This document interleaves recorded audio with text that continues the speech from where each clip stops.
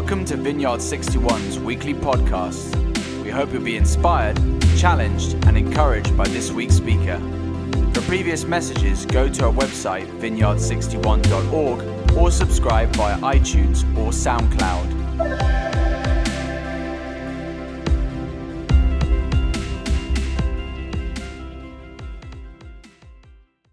Hello, everyone. Good morning. Happy Sunday. Can we take a few seconds and praise God? Let's thank Him the fact that we can still be doing live streaming.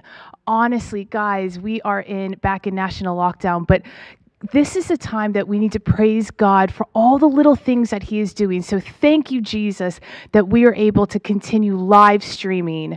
Lord, just bless this service. Bless everyone in their households. Holy Spirit, come. Good morning, everyone. My name is Kristen. I am the Compassion Manager here at Vineyard 61. I'm really happy to be here. But I want to start off today by asking you all a question. So I want everyone to take a deep breath in. I actually need that more for myself than maybe you guys. But breathe in, and as you're breathing out, I want you to ask yourself this. How is your love for the people around you going? Right now, take stock of your life, what you are doing, where you're at in this second lockdown. How is your love for others going? It's a simple question, but yet it is incredibly complex, especially right now when we are in the midst of a second lockdown. Things feel a little out of control, when life seems really unfair, when the walls feel like they are closing in. How am I loving others? A few years ago, I was living in York, not New York, but the original York.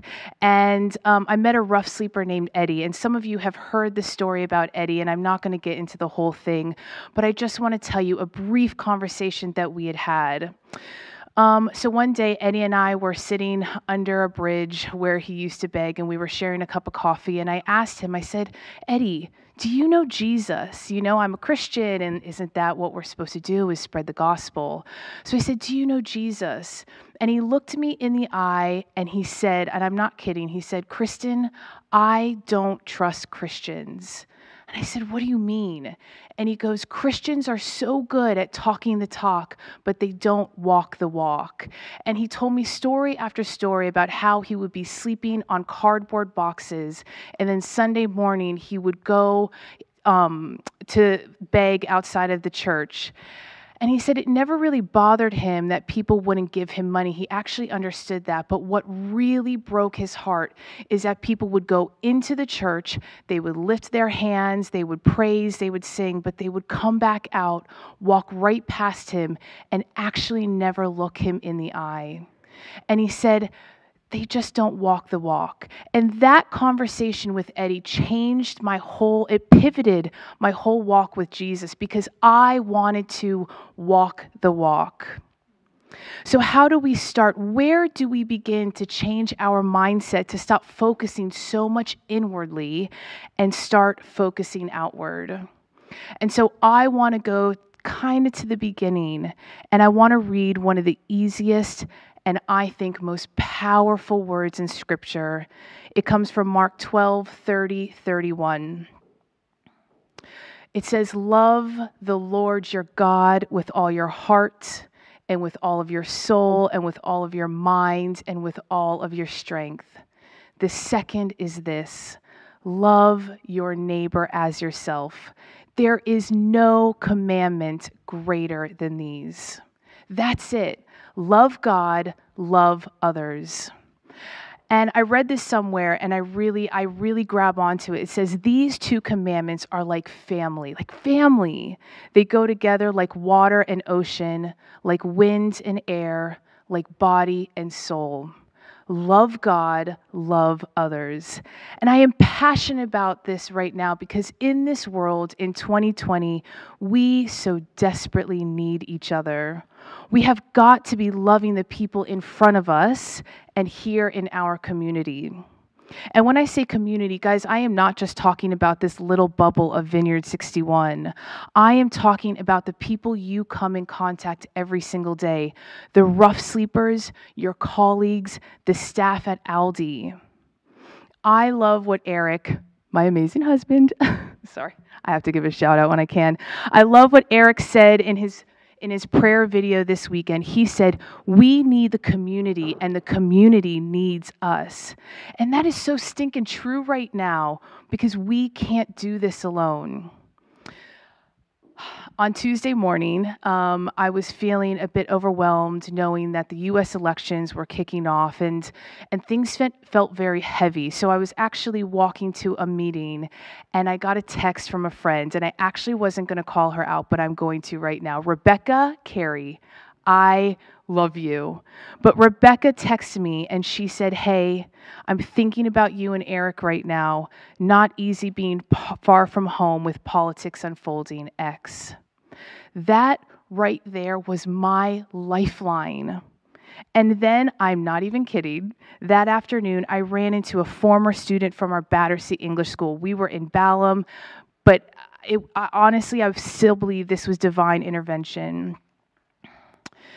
And when I went to go and pay the bill, they said to me that this student had bought me a slice of cake to take home with me.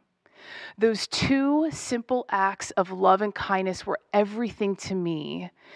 Being a Christian is loving the person in front of you the way Jesus first loved the soul inside of you. And I think the Holy Spirit, plain and simple, is prompting us to love our neighbors, to simply love the people around us. And guys, it's okay to dream big, to love big, to go outreach big. I love going on the streets and loving big, but it's also okay to take it slow and to start by simply loving your neighbor, your spouse, your housemate. It's hard sometimes to just do what we know we are supposed to do. So Jesus said, love our neighbor. So, this is me. We buy shoes from a company that gives a pair away. We send money, donate old clothes, and maybe even go on a mission trip somewhere far away. Guys, that is so me. I cannot even tell you I love going on a mission trip. But what if mission is what we go on every time we walk out the door, and right now just walk out of our bedroom? What if we don't have to travel far to get close to people who are distant from God?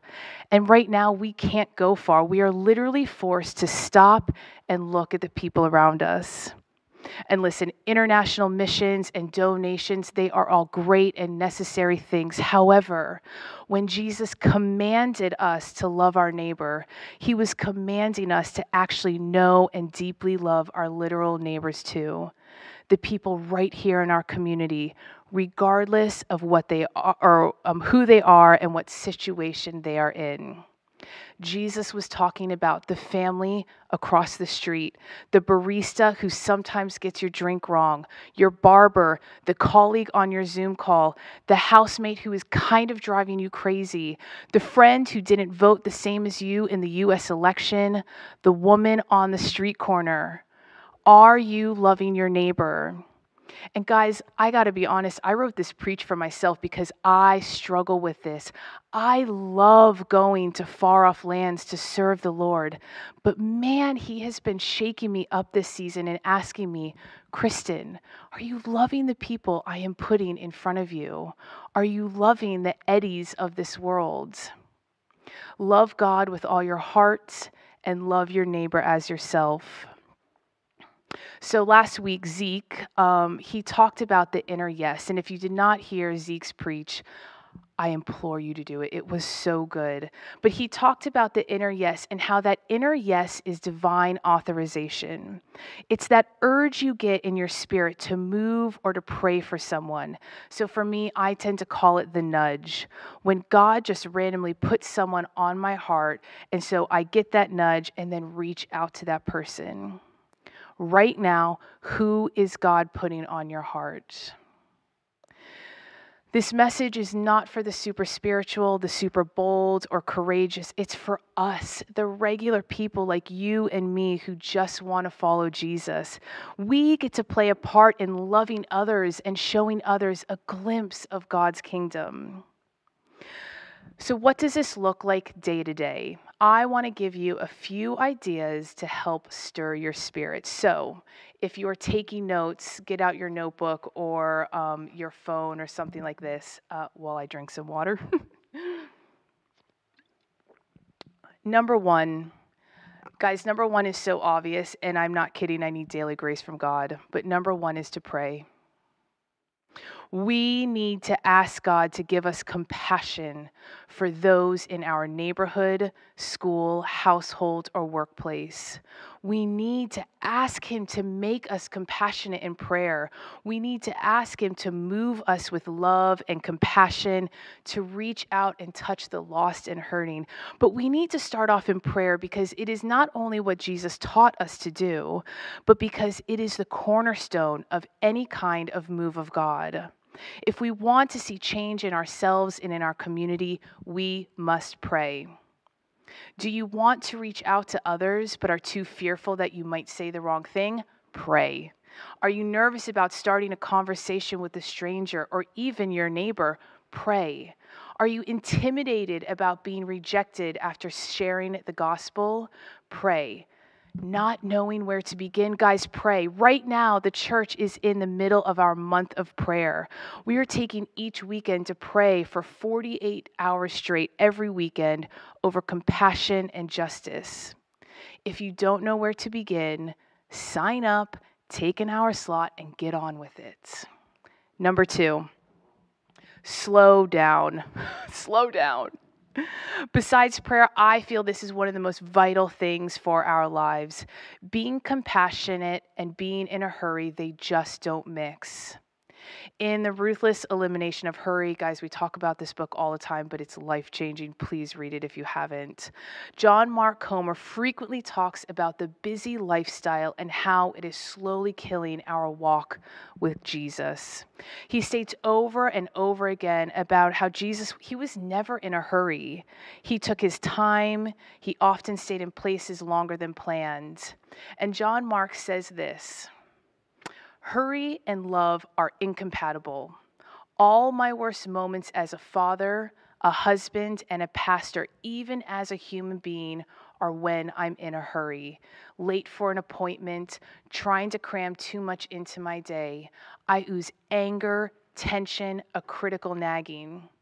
The antithesis of love. If you don't believe me, next time you're trying to get your wife and 3 children out of the house and you're running late, just pay attention to how you relate to them. Does it look and feel like love? Or is it far more in the vein of agitation, anger, a biting comment, a rough glare? Hurry and love are oil and water. They simply don't mix. I sometimes wonder what my life would have been like if I was too much in a hurry in York to stop and say hi and share a coffee with Eddie. Guys, we need to slow down. Number 3. So 1 is pray.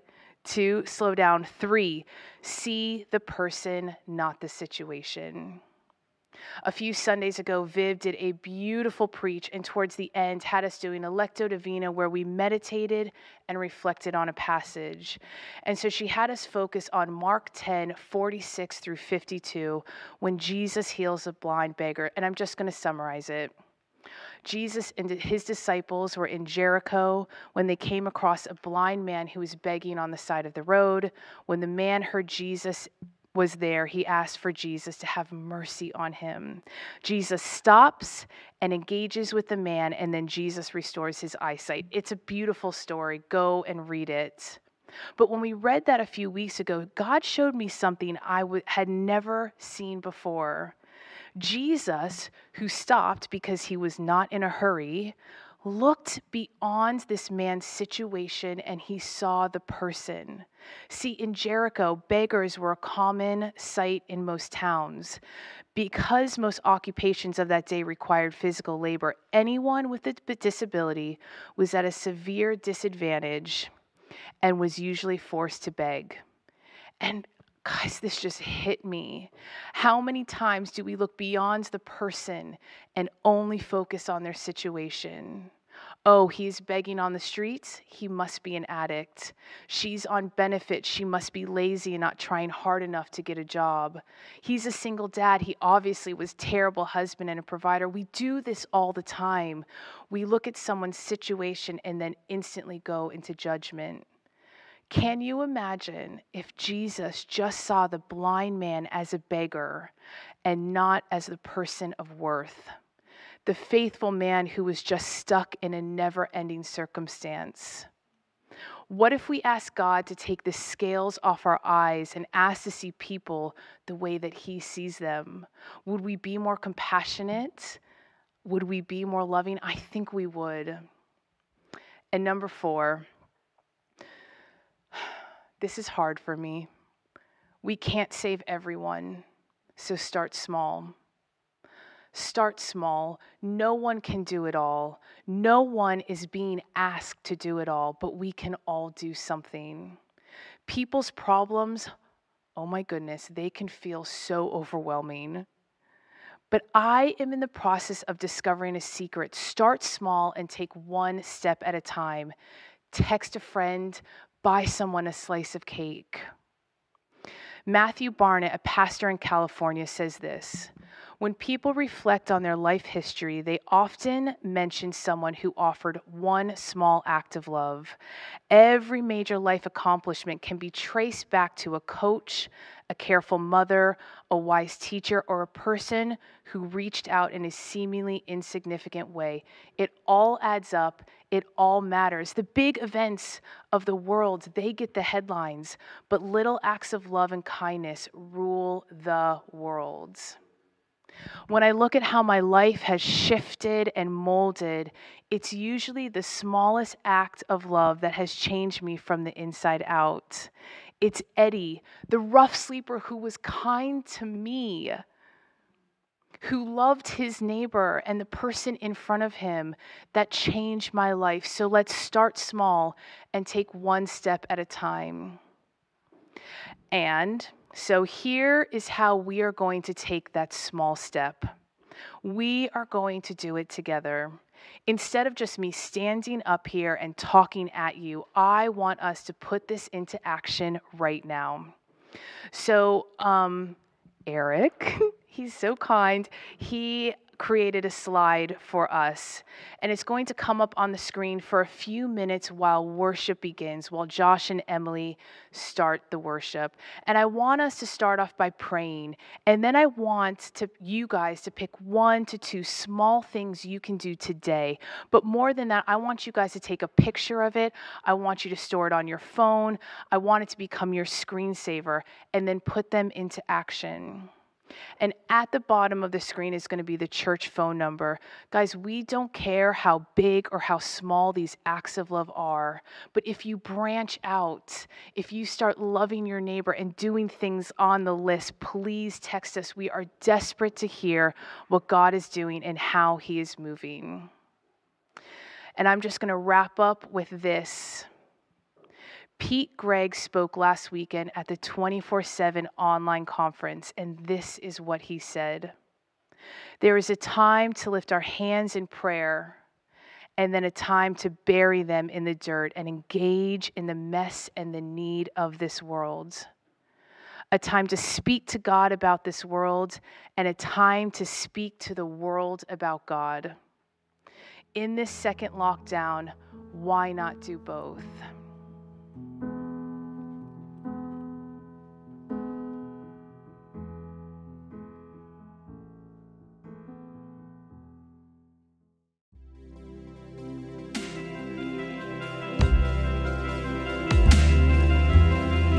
Thank you for listening to this week's podcast. Tune in next week for another life-giving message from one of our Vineyard 61 speakers.